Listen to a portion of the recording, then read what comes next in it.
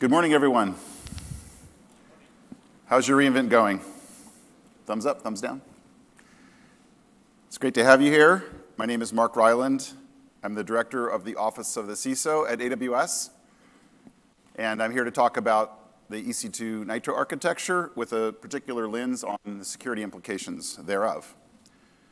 It's exciting to give this talk after the Monday Night Live and the keynote, where there was a lot of talk about Nitro and what Nitro can accomplish and what we can achieve with this reimagining and reinventing of traditional virtualization. I hope to go a little deeper, so in case it's not super clear yet exactly how this thing works, I hope that this talk will both illustrate that, and we'll take about 20 minutes or so, 25 minutes to talk about these topics. First, traditional virtualization and some of its limitations, what kind of drove us to think about a new way of doing virtualization. Then talk about the Nitro architecture as a whole. And then spend the last, 40% of the talk, or maybe 50%, we'll focus on we'll draw out the security implications, some of which will be, I think, apparent kind of early on, but we'll focus in on those. Very briefly talk about enclaves, which was announced yesterday. Don't have a whole lot of material on that for you, but we can talk afterwards if necessary, and hopefully have some time for questions as well. So let's jump in. Traditional virtualization has limitations, and to talk about that, we'll talk about ourselves. So we have been running Xen-based EC2 architecture for many years, 11 years, 12 years now, with great success. We're super proud of our Xen architecture, Xen Fleet. It'll continue to run for some years. It works great. We perfected a lot of the hard problems you need to perfect in a massively scaled implementation of virtualization with things like hot patching of the fleet and all kinds of new capabilities. But in the end, it's still a pretty traditional model where the bulk of the work is done in software. And let's talk about that. So in a traditional implementation, we'll take this example of this EC2 instance, the CR1, which was kind of our last great instance type before we began to implement some of the hardware offload capabilities. This was January 2013. This is a really awesome machine. It had, a couple of beefy Xeon processors, lots of memory, lots of local disk storage, 10 gig networking that worked really well. And like all virtualization, even to the present day, it also had this privileged copy of an operating system, in Xen terminology, the DOM0. The privileged OS that is a critical part of the system and the trusted computing base. We'll get into why. And every virtual system uses a copy of an operating system, typically to do a lot of important functions, which are then mirrored through to the guests, which are not privileged. So let's talk about this. Just start with the very basics here. We'll look at the bootload process. Actually, I'm using assembly language of Xen itself, but this you can hypervise hypervisors, so it's a good example. Most of the time, when you're hypervising an operating system or some piece of code, that code is executing directly on the processor. In fact, this is a great interview question. I used to interview people that said they knew a lot about virtualization, and I would say, okay, how does it really work? Does the hypervisor watch the instruction issue of the guest and kind of like look at each instruction, decide whether to execute it or not? Or does it kind of most of the time the guest execute natively? And once in a while, the hypervisor somehow magically evolved? Well, the answer, of course, is the latter. In fact, unless the guest is executing 80 or 90% of the time natively, it's not really hypervising. You're basically doing software interpretation of machine language. But in a normal virtualization environment, most of the instructions execute natively, but there are certain privileged instructions. So this first instruction is fine. It's adding a couple registers. Get to the next instruction, and it's a set interrupt. Okay. A set interrupt instruction is a privileged instruction. Why? Because the interrupt tables are essentially hardware mappings, and you really can't let a guest operating system manage its own interrupts. So you have to take that instruction and emulate it somehow, and that's exactly what happens. So the hypervisor wakes up, and it wakes up because the hardware has an understanding of what are privileged instructions and what are not privileged instructions, and it knows how to trap, meaning pause, and wake up hypervisor code when those privileged instructions happen. So you get a special kind of error from that code.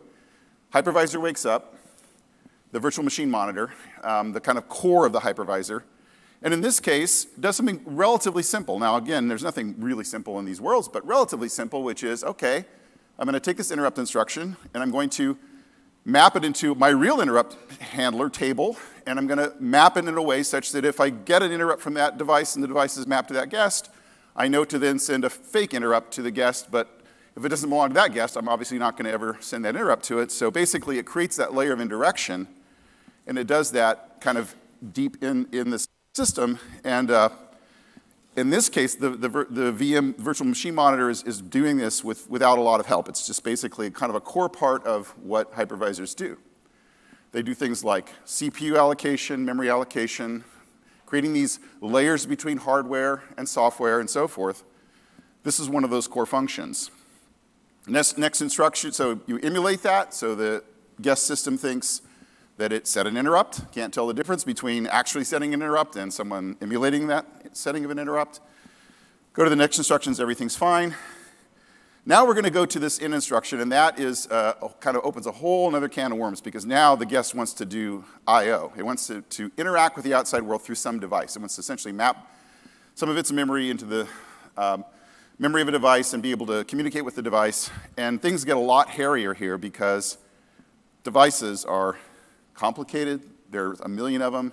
There's a million drivers. The world of device management is a really, really different kind of problem for a hypervisor than things like setting interrupts or mapping memory.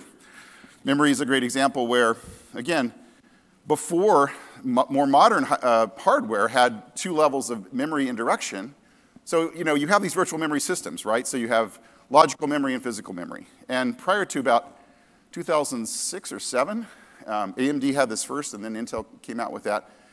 The hardware vendors came out with two levels of indirection to memory. There's two TLBs. So there's a mapping of logical to physical memory at one layer, and then there's another layer below that that's the actual mapping of logical to physical memory. And prior to that, if you were hypervising, every time you did a context switch from one guest to another, you had to take all of the mappings out of that table and then substitute in the other mappings that belong to that guest. So basically, context switching was really expensive until you have two levels, in which case the operating system gets its own indirection, because it understands virtual memory, it knows how to do logical to physical mapping, and the hypervisor has the real one below that. And now when I do a context switch, it's much more efficient. By the way, it's also a way that operating systems can tell when they're being hypervised, because on a modern processor, they know they're on a modern processor, and they see there's only one TLB, they're like, oh, I'm running on a hypervisor.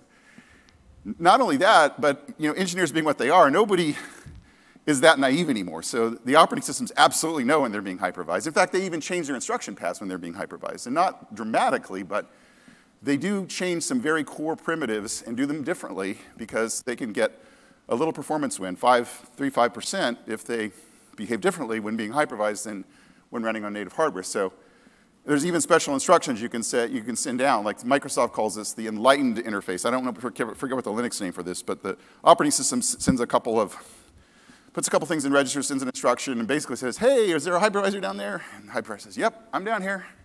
And then it behaves differently after that. So this is no longer a naive system, but basically this is the way that the modern systems work, is through this indirection. But let's talk about that device model now. This is where things are going to get a little hairy. Devices are complicated. There's a million of them. There's a million drivers. This is just a really painful part of the world of emulating hardware. And early on, hypervisor vendors in the x86 space made a very strategic decision, which is we're not going to deal with this. We're going to run another operating system, which is part of the privileged computing base, and that we're going to delegate these I/O things to that operating system, which will then do all the ugly device stuff. What we as a hypervisor will do will be present a very simple model back to the guest, which kind of maps through that DOM0, and the DOM0 will handle the actual yucky, ugly stuff, create kind of an idealized version of that, like a block forward block driver for Zen, what have you. And the guests will see these really simple devices and will basically just emulate all this stuff by means of the DOM0, which does a lot of this really nasty work for us. Oh no, by the way, since we have this operating system running there, we'll take advantage of the fact we'll run other stuff there. We have an interactive shell, we can log in and troubleshoot, we basically privilege access, we can, if you're running a cloud service like we do, you run a bunch of other software there. You run CloudWatch metrics gathering, you run your billing information, you run all the stuff that's doing the essentially local things that the API, the control plane needs to do to start and stop and pause and hibernate. All those kinds of things are talking to software running in that DOM0. So it gets to be a pretty big and complicated piece of software. So we looked at this architecture at the early days of the Nitro journey and said, we don't really like this model. How can we do better? First of all, part of the promise of a system like EC2 is to try to provide the absolute most consistent experience we can for customers. We want you to have the same experience, whether there's someone really busy on that host or not, whether someone is doing a lot of network traffic or not, all those kinds of variables, the so-called noisy neighbor problem. I challenge you to test those things. You can test those things, by the way, because we have this feature called dedicated hosts, where you actually know that you're launching your instances onto the same physical hardware.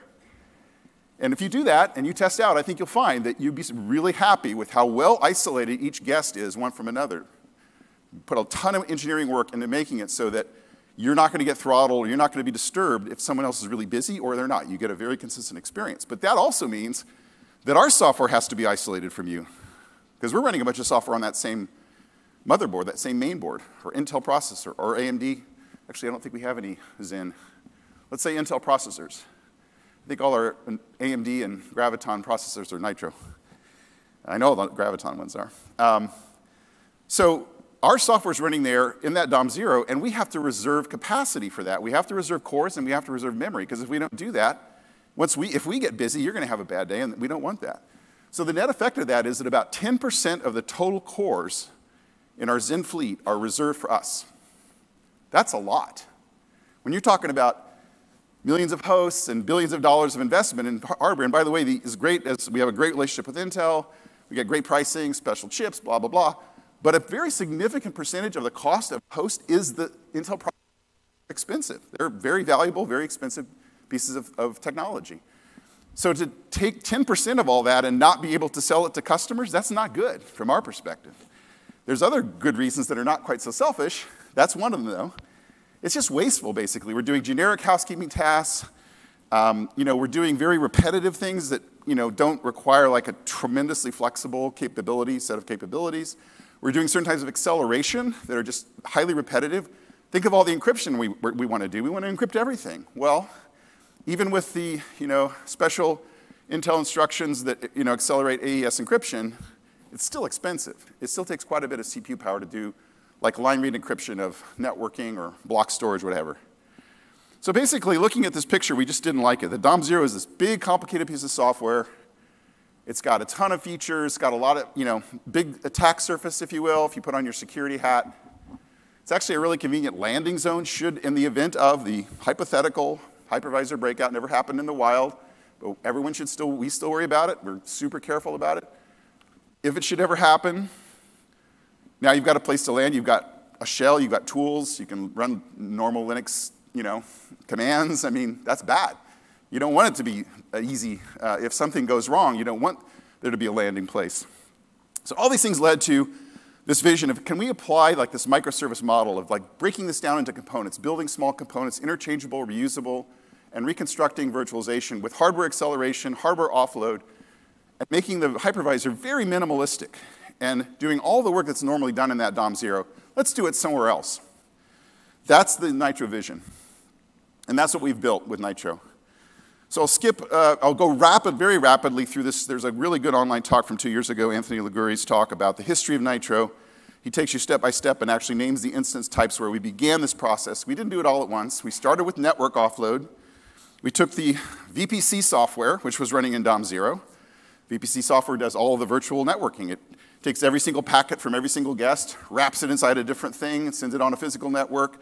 On the other side, the packet gets unwrapped and back to the virtual layer. There's a lot of work that goes on there. There's security groups, NACLs, all that kind of stuff. It all was running in DOM0. So that's the first device model we took and we ran on specialized hardware.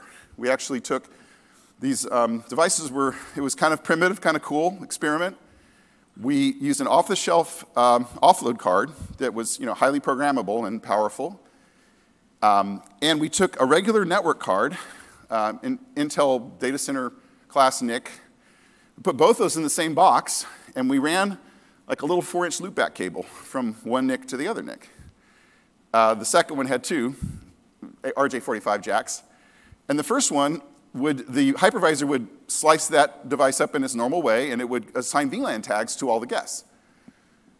On the other side of that little 4-inch cable, this other piece of hardware and software would look at those VLAN tags and say, oh, that's, DOM3. That's part of VPC's ABCDAFG. Okay, now I'm going to wrap that packet accordingly and send it off on the real network. So basically, you had these kind of 2 network cards, but all the work, besides the very minimal VLAN tagging, was being done on the second one. And this worked really well. We got way reduced jitter, lower latency, great performance. It was a super successful experiment. So that was like, okay, we're on to something here. So the next device model we took was block storage, in this case, EBS storage. Right around that same time, the NVMe protocol was coming into the market, so invented by, I think, an IEEE committee of, how do we modernize access over a high-speed bus to essentially SSD drives, which are just so much faster that they really needed a much more dynamic and high-performance hardware interface. So NVMe was just coming online, and we really liked it, and we wanted to use that as kind of a core design center going forward. So we took another piece of hardware from a vendor that I'll mention in a second, who had already begun to build NVMe emulation in their little hardware device. So they could emulate an NVMe device and then run out sort of arbitrary code to do whatever you want on the other side. So we built software that looked like NVMe on the PCIe bus, but it was actually an EBS implementation. So the EBS client moved out of DOM0 and into this offload card. Now that offload card from that maker was a little company called Annapurna Labs. Now you've heard Annapurna Labs. We love this company. We love their technology. We bought them. They've become our sort of fabless design firm for a lot of this innovation that you've heard talked about this week.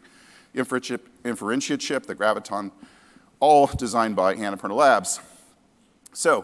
But the funny thing was, in this generation, NVMe was so new that there wasn't good operating system support yet in the device drivers. So like to get NVMe working with Windows at the time, or even Linux, was kind of wonky. You had to like do special things to get it to work. So we made a kind of funny decision, which was DOM0 used an NVMe emulator talking to this offload card, but it mapped traditionally back through block forward, block back devices to the Xen clients, so they could use their old device drivers. But again, the experience was really positive. We loved the company we were working with, bought the company, said, okay, we're just gonna keep moving forward. So then we moved device, the next thing to move was instance storage, and then those are the 3 biggies, right, for EC2. Networking, EBS, the instance storage. But there's a lot of other junk. You got to emulate it. I mean, operating systems won't boot if they don't see VGA cards and keyboards and stuff like that. I mean, it's crazy, but you got to emulate all that stuff. Something like you might have seen, like QEMU will do for you in a kind of normal environment. We had to build that as well in an emulated hardware accelerated way. So we took all that, and we had to move all our software, CloudWatch metrics, the DNS daemon that's running there. There's a bunch of other stuff running there. The instance metadata service. I'm giving a talk on that tomorrow. You'd love to see you there. That ran in DOM0, right? When you talk to that special 169.254.169.254, that's just a magic address that the hypervisor traps and sends to itself and says, answers your questions about what's relevant to that instance in terms of introspection about the instance. So all that software had to be rewritten and moved. And that's what we did. And the first kind of pure Nitro system was the C5. I'm going to use the M5D for various reasons. That's kind of my early Nitro design that to this present day still continues this basic model. So in a Nitro system now, you have a very, very thin minimalistic hypervisor based on the KVM code base, but really stripped down. We'll talk more about what's been taken out in a minute.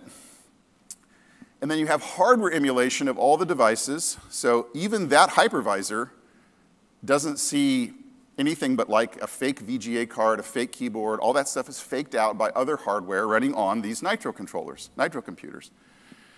There's at least 2 or 3 of these. Depends on the, it's an implementation detail. Maybe there could be 1, but in reality, there's 2 or 3 of these other processors, or other really computers, separate computers.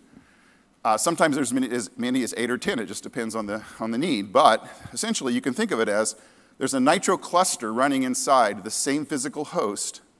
It has its own private network to create its own little virtual reality around the main board. Now, mainboard and these devices all share the same PCIe bus, but this cluster of hardware and software called Nitro creates for the mainboard this simulated world, a world in which all networking is VPC networking, and a world in which your local NVMe boot device that the BIOS says is the device 0 to boot from, that's a EBS volume. There's no device potentially in that host at all.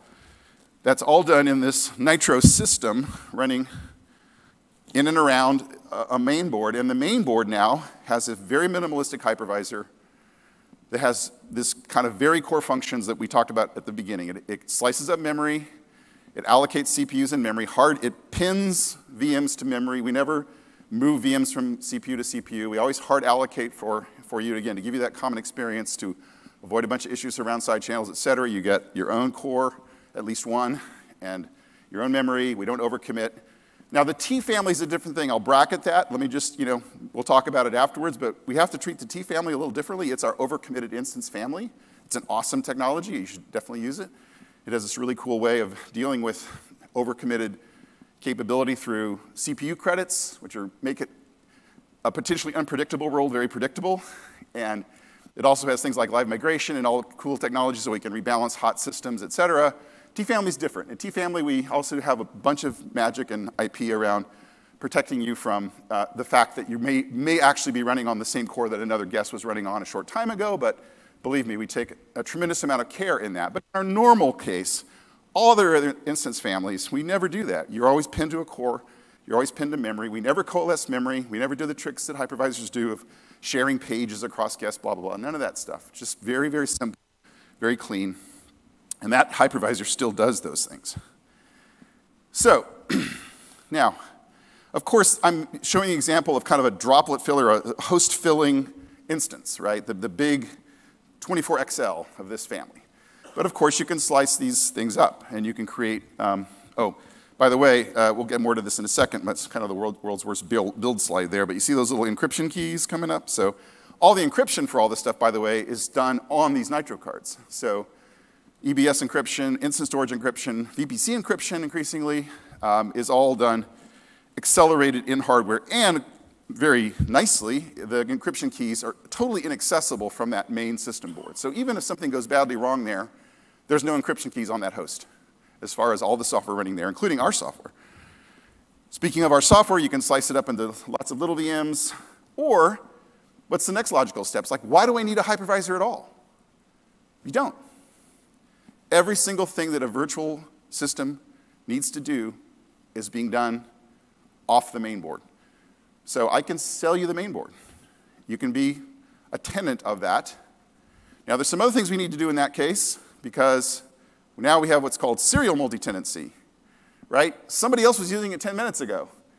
And if we were naive and did something when we're dumb, we would potentially cause problems because they might have left a little gift behind for you, right? But we take care of that, and I'll talk in great detail about that.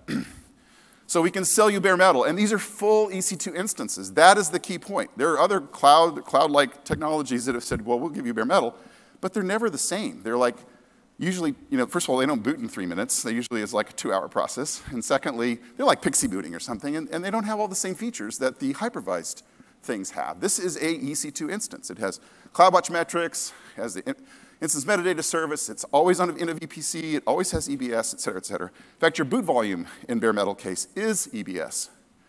And in fact, because we're using these modern driver technologies and hardware cooperation in the PCIe bus where we can map through very efficiently, even in the hypervised case, the same device driver can talk to one of these devices using something like SRIOV, single root IO virtualization, which means that the hypervisor will set up a kind of secure channel between you and that bus, but once that's configured, you get really fast, high-speed access to the device over the bus in a safe and sane way. Therefore, the very same AMI can boot bare metal or hypervised. Same exact device drivers. Just in one case, they're mapped for you magically. In the other case, they just talk to hardware. Well, not really to hardware, but special hardware that's really software running on these processors. So that enables things like the VMware partnership, where you don't have to do 2 layers of virtualization. You just get native VMware running on bare metal. You are being virtualized for everything else. Your VMware instance is running inside of VPC. It's not running on the EC2 substrate. It's using EBS volumes and so forth, so that's all being the same, but at least from a kind of core virtualization perspective, VMware is running on bare metal. Similarly, we have this really cool technology I don't have time to go into called Firecracker, in which we've essentially tried to bridge the worlds of containers and virtualization by making what are called, it's very lightweight virtualization, in which you can boot an entire full KVM VM in less than 125 milliseconds, and so you can run thousands of containers on one of these hosts, and you get full isolation between customers in a way that would never, we would never trust container isolation to be an adequate boundary between customers. There's just too many things that could go wrong in a Linux, C group or seccomp or whatever. So I hope no one does that, but we would never do it. So for really fast, lightweight VMs, we invented this technology called Firecracker. I encourage you to look into it. It just happens that it works great. It runs on bare metal, so it still has all the features and capabilities of EC2, which is awesome. So just to drive home these points before we move to the security section, I'm going to walk through an EBS volume attach API call, like what really happens with a Nitro system. Let's say it's running, we'll bracket whether it's bare metal or hypervised for the moment. You create a volume, and you say, I want to attach the volume to my instance. Okay, so you call the API for attach volume. At the API endpoint, there's a bunch of microservices that run around, provisioning, creating entries in databases, et cetera. And then in a few milliseconds later, an actual command is sent to the Nitro controller from the EBS control plane saying, hey, user so-and-so who happens to have a VM on your host has just asked for volume, so create one for them. We've done all the backend provisioning we need, thin provisioning, blah, blah, blah, so we create this environment where the volume will start working.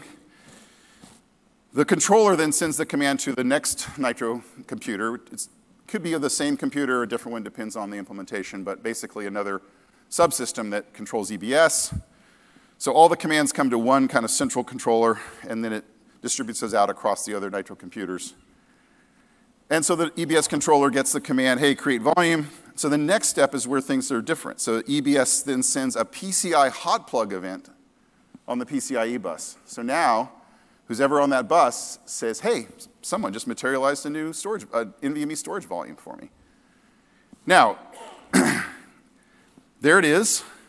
And if you're hypervised, that's a privileged message, and only the hypervisor will see it. They'll allocate a device and then mirror it through to the guest. And the guest will then get its own hot plug event, et cetera. If you're not hypervised, then it's just an event. And your operating system or your hypervisor will pick it up and mount that new NVMe device. And so this EBS volume will look like a local SSD drive.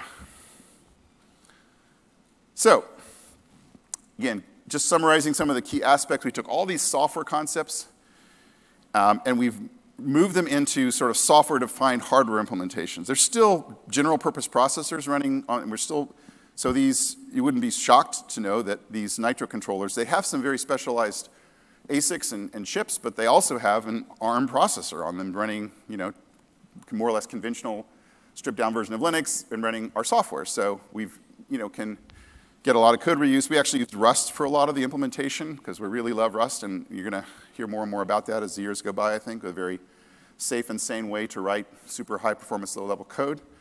If you follow the programming conventions, which are nicely restrictive and painful, but if you follow them, you get really, really type-safe, memory-safe code, which is what we all want. So we use that a lot in these Nitro systems. So we basically kind of reinvented virtualization as this, you can think of it now as a microservices architecture. Each one of these kind of logical, quasi-physical devices, they look like physical devices to the rest of the world, are software implementations running on these special computers. And we can mix and match these things, plug and play them, and innovate very rapidly by all the advantages of microservices, because as long as you maintain that API, that maybe NVMe API, with the outside world, you can do whatever you want behind the covers. You can rewrite your thing from C to Rust. You can completely change the processor. You can do anything you want as long as you maintain that contract. And so by decomposing the system into these components, we've done, we believe, a really a really big improvement in how people do virtualization. So now let's get into the security benefits. Timing is about right. I've got about half my session left.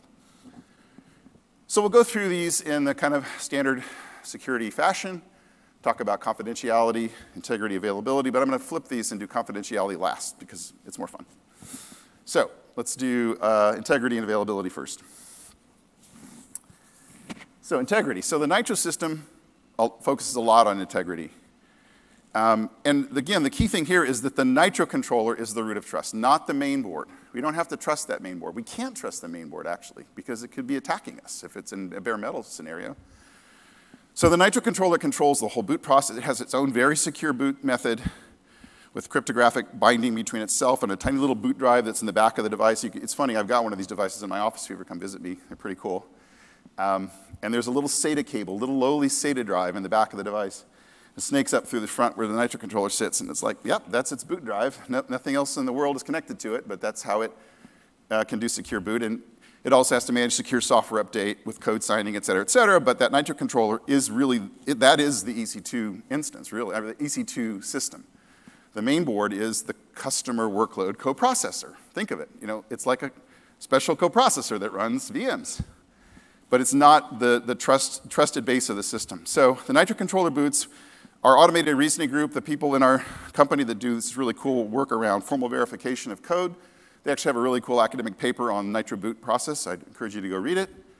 They've done formal verification that the boot code does what it says it does. It doesn't have any memory flaws. It doesn't have any code paths that could result in corruption of any kind.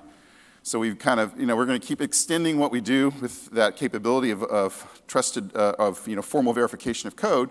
It's a big, big thing we do now more and more across lots of what we consider to be some of our most security-sensitive systems.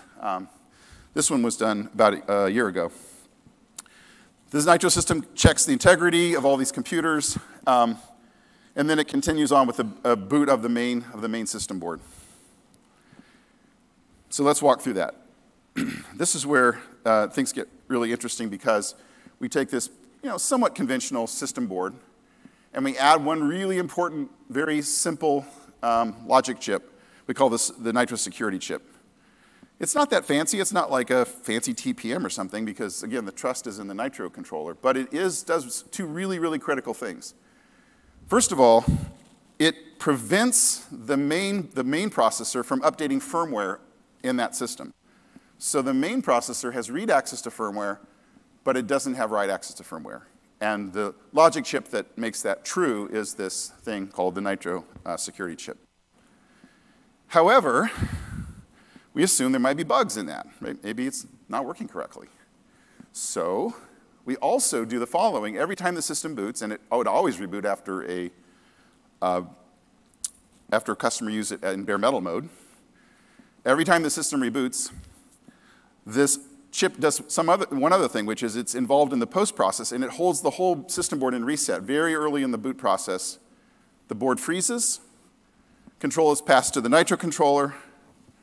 Nitro controller then does an entire scan of all the firmware on the device, compares it to the hashes that it's stored of known good firmware, and only if the hashes match does it then allow the boot to continue. So now you've got a double check there. You've got belt and suspenders, right? You shouldn't be able to update that firmware, but if you ever were able to somehow, we would detect that, and we would take that system out of service and get some pretty interesting forensics projects going and find where the bug was, frankly. So we do that, and if everything checks out, then we continue through the normal boot. What's not normal about it is the hypervisor doesn't actually boot from like a device. It's injected in kind of more like a firmware method. The Nitro controller has a copy of the hypervisor that it knows is the known good state and puts that into the memory of the system, actually reserves some more memory we'll talk about in a second for a second copy of the hypervisor, and then it continues on with the boot process. But again, the boot process now, so the hypervisor is in control, but the boot process that goes forward is going to be the boot of the guests because once that hypervisor is there ready to roll, there's really nothing else to do in terms of loading. So, again, we inject the hypervisor, and then you either boot the bare metal guest from a fake NVMe device that's actually an EBS volume, or you boot it from a fake NVMe device back through to the guest in a hypervised fashion. So really, you can think about this as defense in depth. Like most of the time, and it's reasonable, we trust hypervisors. One of their core security features or requirements is that they must prevent guests from updating firmware, right? That would be really bad if guests could change firmware. So hypervisors do that, and they're fine, and they work well, as far as anyone knows. And we do that too in the hypervised case, but we have to deal with this unhypervised case. So now we've got this defense in depth, and therefore, even when you're hypervised, you're still going to get those extra layers of protection such that the guest cannot do something bad to the physical system and the firmware, or even if by some terrible means they're able to get control of that full system, they can't do anything bad in terms of corrupting it and making it so the next user is in trouble. Now, availability. So I'm going to kind of turn this in maybe a slightly different direction than you might have expected. But here, I want to focus on the fact that this system, and one of the reasons it took quite a while to build and deploy, is that we wanted to make every single thing hot updatable. We wanted to make it so we could update all of these components, VPC, networking, EBS, all that stuff, be able to update it to a new build with either new features or bug fixes, whatever is required, in a way that doesn't require downtime for the guests. So that means that we can still, for example, keep pumping packets for you while we're changing the VPC software, and then at one critical moment, you might see a little sub-millisecond hiccup, and then everything keeps working. Meanwhile, we've actually, under the covers now, completely changed the software that is doing VPC encapsulation for you. And we've taken that all the way to the hypervisor itself. We can hot update hypervisors without guest downtime. Again, you might possibly be able to detect a tiny hesitation, measured in microseconds when we switch hypervisors underneath you, but it's very seamless. So that's a really nice property of a large-scale virtualization platform, that we don't have to reboot the guest when we need to do some maintenance or patching or updating or feature additions to the underlying system. So that is a really, really nice property of the Nitro system as well. All of this stuff is controlled through a full DevOps pipeline. Different teams own different components. We have this nice properties of separation of duties. If I'm pushing VPC software, I have no right or power to update software that has to do with EBS, and vice versa. Each team has its own security controls and parameters around who can update the code, who can push the code, et cetera, and lots of security thought goes into that whole process with code signing and verification to make sure that everybody's getting proper system images as systems change and modify, which they do. And again, you have to be able to update and modify and add features to systems as you go along. And that's a key thing in a cloud service architecture. So let's talk a little bit now to confidentiality, and we'll kind of spend the rest of our time there. Encryption. So I put up those little lame keys in an earlier slide, I called it the world's worst build slide. But this is really important, actually, because we want to encrypt everything. There's just like, if you can throw a little bit of hardware at it and a little bit of software, like, why not? There's no downside, except performance would be a downside. But with hardware acceleration, we can eliminate that issue, because we're not taking CPU power away from you, the customer, and we can even upgrade you and do things like, we're essentially upgrading your network so it's encrypted, but you don't notice any slowdown because we have enough power in those coprocessors to do that. We'll talk about when we do that, but certainly the case, all your EBS traffic, all your instance storage can be and is, in the instance storage case, it's always encrypted. EBS now has a account-wide flag, which is kind of cool. You can set an account flag that says, just encrypt all my EBS volumes. Just don't even ask me anymore. In fact, we override your parameters. I tested it. Couldn't resist testing this when that feature came out. I was like, well, what if I specify an unencrypted volume? Well, allow me to override. Now, it doesn't, there's no error message, but it doesn't work. It's still encrypted. And again, we can do that because we have the accelerator in the hardware so that the customer doesn't suffer performance impact of us adding all these features under the covers. Instance storage is a really interesting case because there, if you look inside one of these boxes, you see I have one that has 8 terabytes of SSD drive, so it's an i3P, and in the back of the host. And they have little cable, PCIe extension cables that run but they don't run to the PCIe bus of the main board. They run to a Nitro controller. And then the Nitro controller has a little cable that runs to the main board. So the main board cannot talk directly to those drives. It always goes to the Nitro controller. And the Nitro controller does line rate encryption. Every time a volume is created, it materializes a new AES-256 key out of its special hardware that does very nice random keys. And then it uses that key for the lifetime of the volume. If whenever the volume is deleted, the key is thrown away. And when the new volume is created, we create a new key. So we're crypto deleting every single time there's any change of volume ownership in those instant storage volumes. We also send the commands to the NVMe device, hey, delete yourself, zero yourself. I mean, we do that too, but like, why not? Again, do everything twice, it's safe.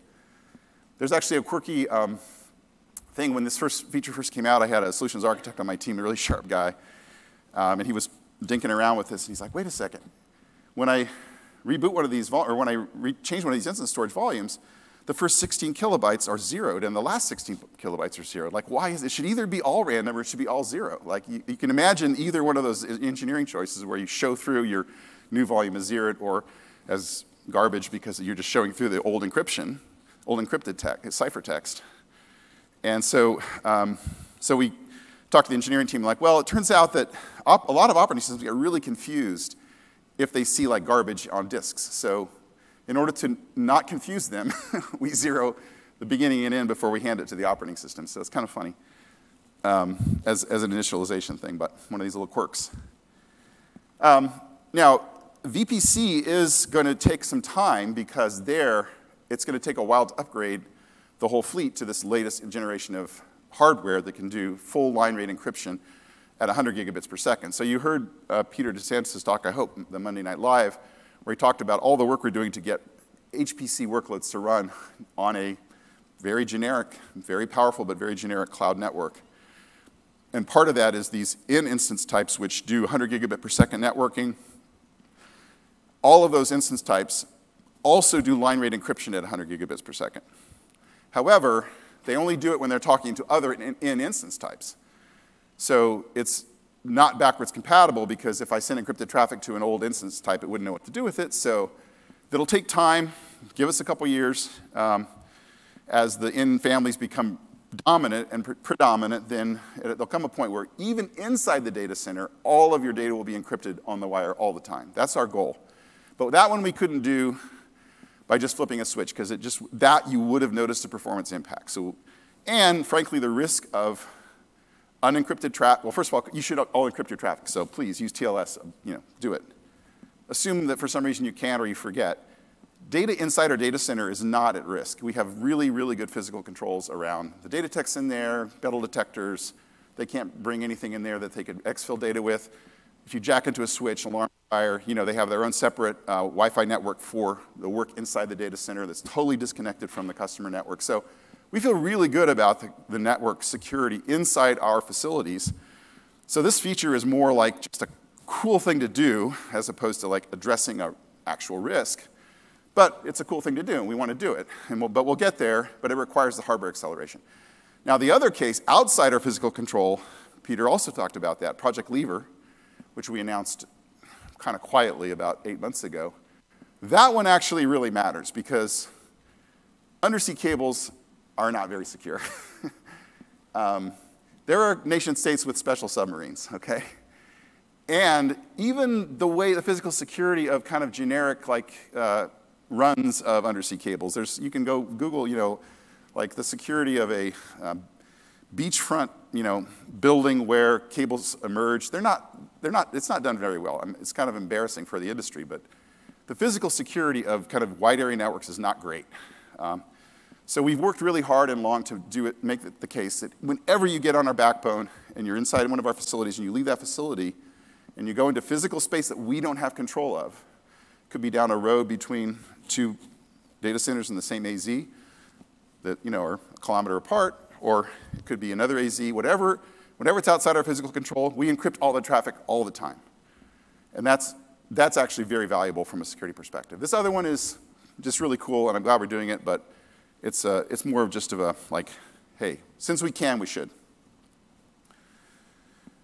Key management. There's a couple different cases here. So EBS, obviously, key management is very important and somewhat complicated because instance lifetime and EBS volume lifetime are independent things. You can have EBS volumes that you attach and detach. They can live forever. They can be attached to different instances depending on time of day, whatever. So we have to make them very autonomous. And the way we do that is by having every volume have, working with KMS, our key management service, whenever a volume is created, whoever's creating the volume will call KMS and say, I want a data key and I want an encrypted copy of that data key.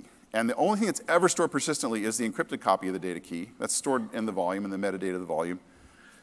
In this case, the Nitro controller, who asks for that volume creation, will ask KMS for those two things, and it will only ever store the unencrypted copy of the data key in its memory, and only so long as the volume is attached.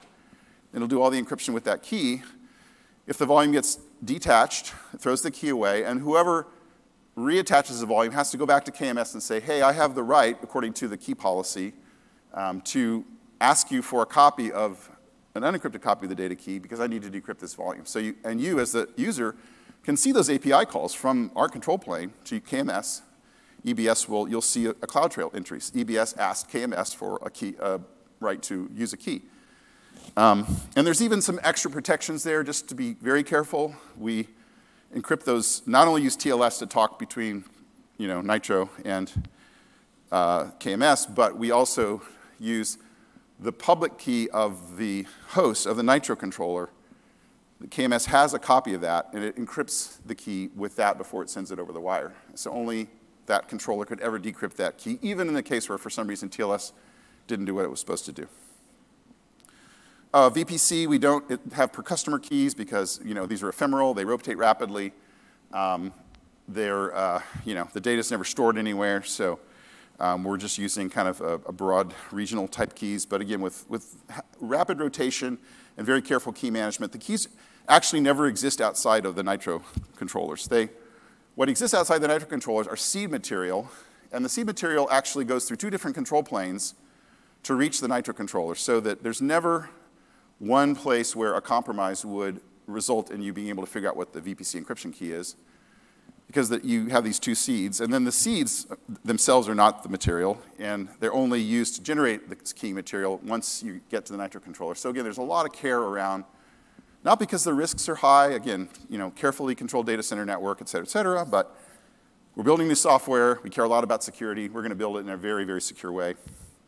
And we do that with our, and I mentioned already how instance encryption works with key generation and deletion right on the hardware, because in that case, the instance volume is always associated with the lifetime of an instance. It doesn't ever survive separately.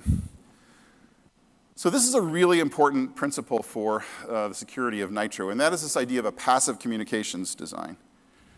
What this means is these systems are designed to never initiate outbound connections. Think about that for a second. If it's working properly as designed, the Nitro controller will never reach out to anything, and the Nitro hypervisor will never reach out to the Nitro controller. They both sit there patiently waiting on network ports for commands to come. And even things that look like push are always pull.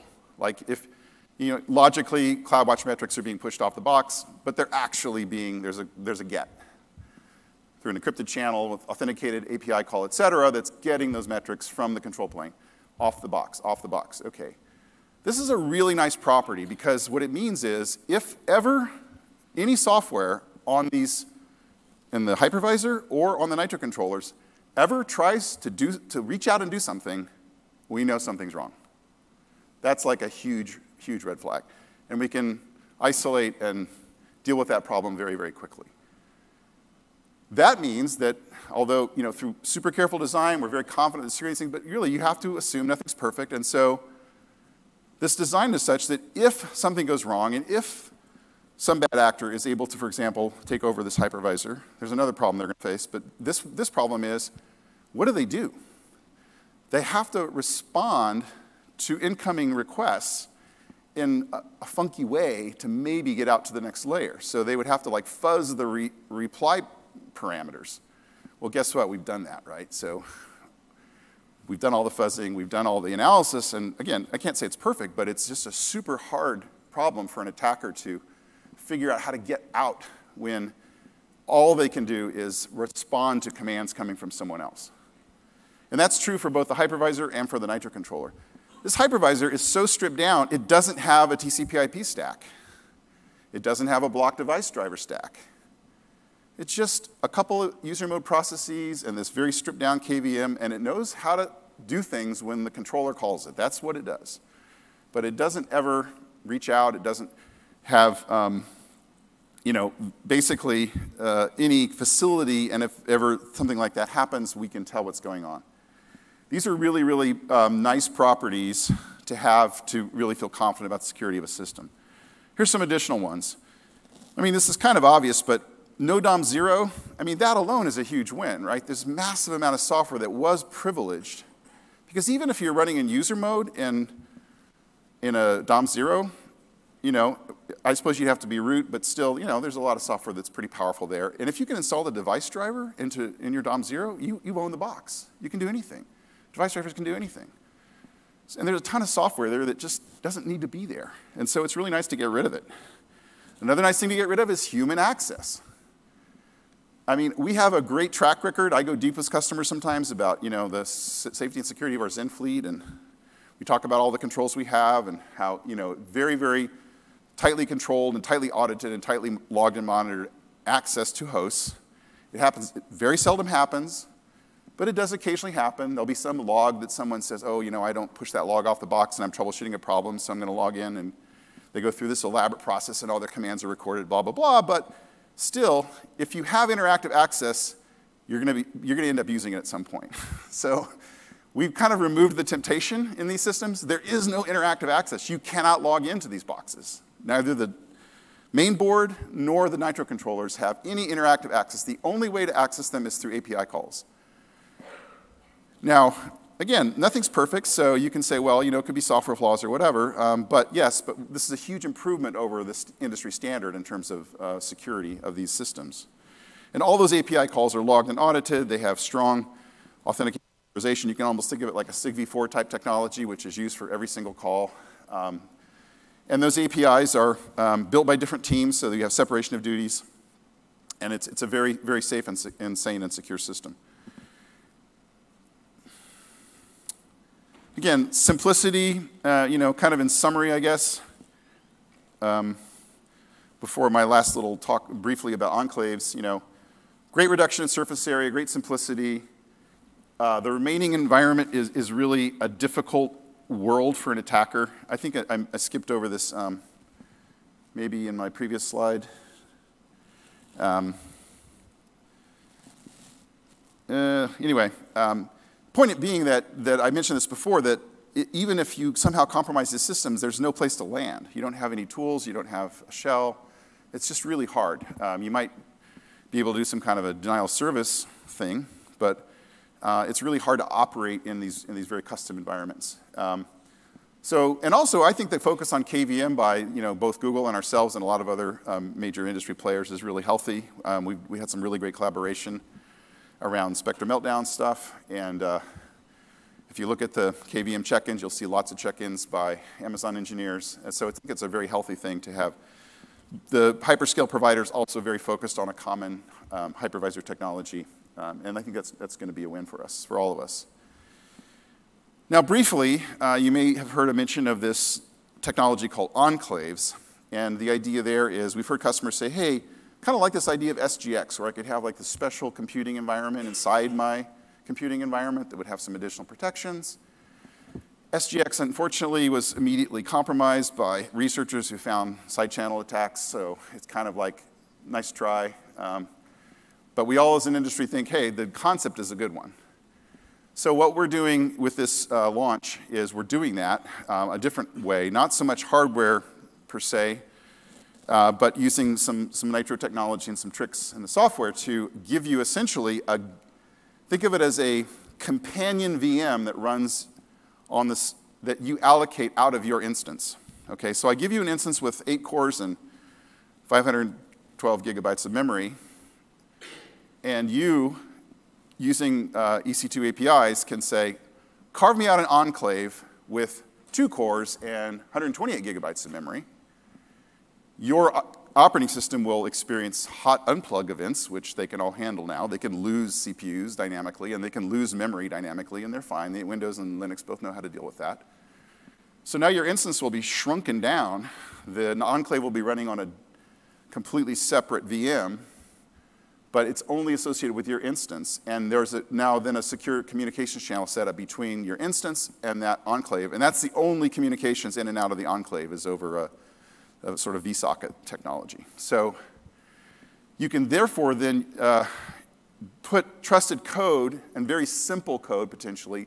One of the key benefits of some kind of technology like this is when we run on these big VMs, I mean, we tend to run a bunch of code whose provenance we don't really carefully control, right? I mean, you've got Apache running there, you've got a million things running there, and it's probably fine, but, you know, it may not be. What if you could really strip down a core OS and, you know, an image with just the absolute minimum pieces of software, run that kind of in its own, essentially, address space, memory space that's just as separated from you as another customer would be on that same box, and then send it commands and get responses from it so it can do special computing for you. And it has a way to reach out to, for example, download encryption keys using KMS or S3, whatever. There's a way for it to reach out, get some outside data that it needs, and then compute safely in that sidecar, if you will, or side channel, bad word, thing next to you. And that compute is completely isolated from the main instance. And the programming model is nice because it's basically just like a Linux container. There's no special programming model for that thing. And that's essentially, in a nutshell, what an enclave is. There's important primitives in the system, the Nitro system, and the use of KMS where you can basically do the equivalent of software TPM, so you can be assured that the system that booted that you're talking to is the exact one that you asked to be instantiated. So that gives you added trust. And again, flexible ways for it to interact with the outside world. But it does always interact through your instance. So essentially, your instance would be its proxy, and it can have TLS connections out through your instance and have secure communications through your instance. But it doesn't have its own outside connections, and it doesn't have its own separate block storage or whatever. It's very much contained as kind of a subset of your environment, but one that the code running in your instance and the administrators of your instance can't access. They can only send it commands and get back results. So you could put your encryption keys in there for your thing, whatever it might be, or you could put your PHI, whatever. It's a very general purpose compute environment because you can run any kind of, again, the more complicated the software you're running in there, the less the benefit of this type of technology. But if you have well-defined software, you can run it in a very safe way and have safe interaction with it. So again, in sum, by applying these microservice type architectures and technologies and concepts to hardware virtualization, we've really, I think, made some big improvements in the state of the art.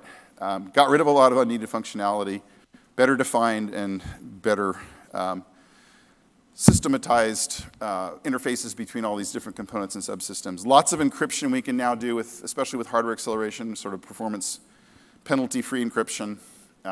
And we'll continue to use these building blocks, as I mentioned, with enclaves and other technologies to do more and more cool stuff with as time goes on. So thank you very much for your time. And I will take, I think, a couple questions here. We have a couple minutes left, so thank you. I appreciate it.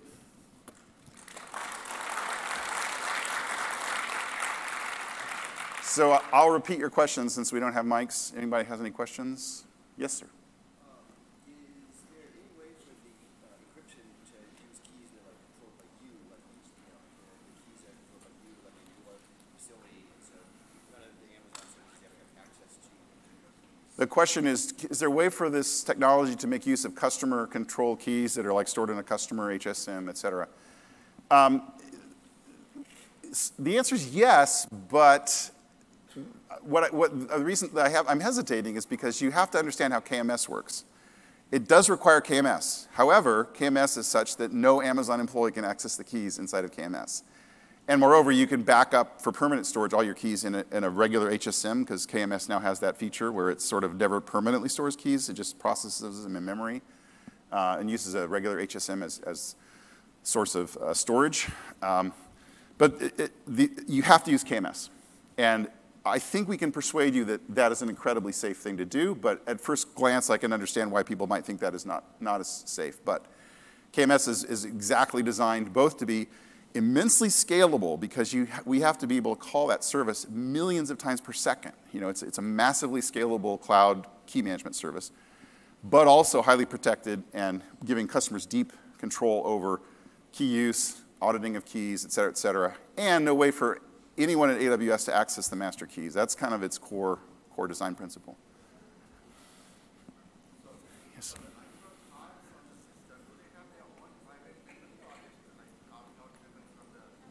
They have their own memory. They're separate computers. They're SoCs. They're systems on a chip. If you look at one, it's a little system on a chip with its own memory. Communicates with other Nitro processors over an Ethernet connection, basically, or over the PCI bus, but then that would only when it's OK for the main board to see that communication. Yeah, they're separate computers. Yes?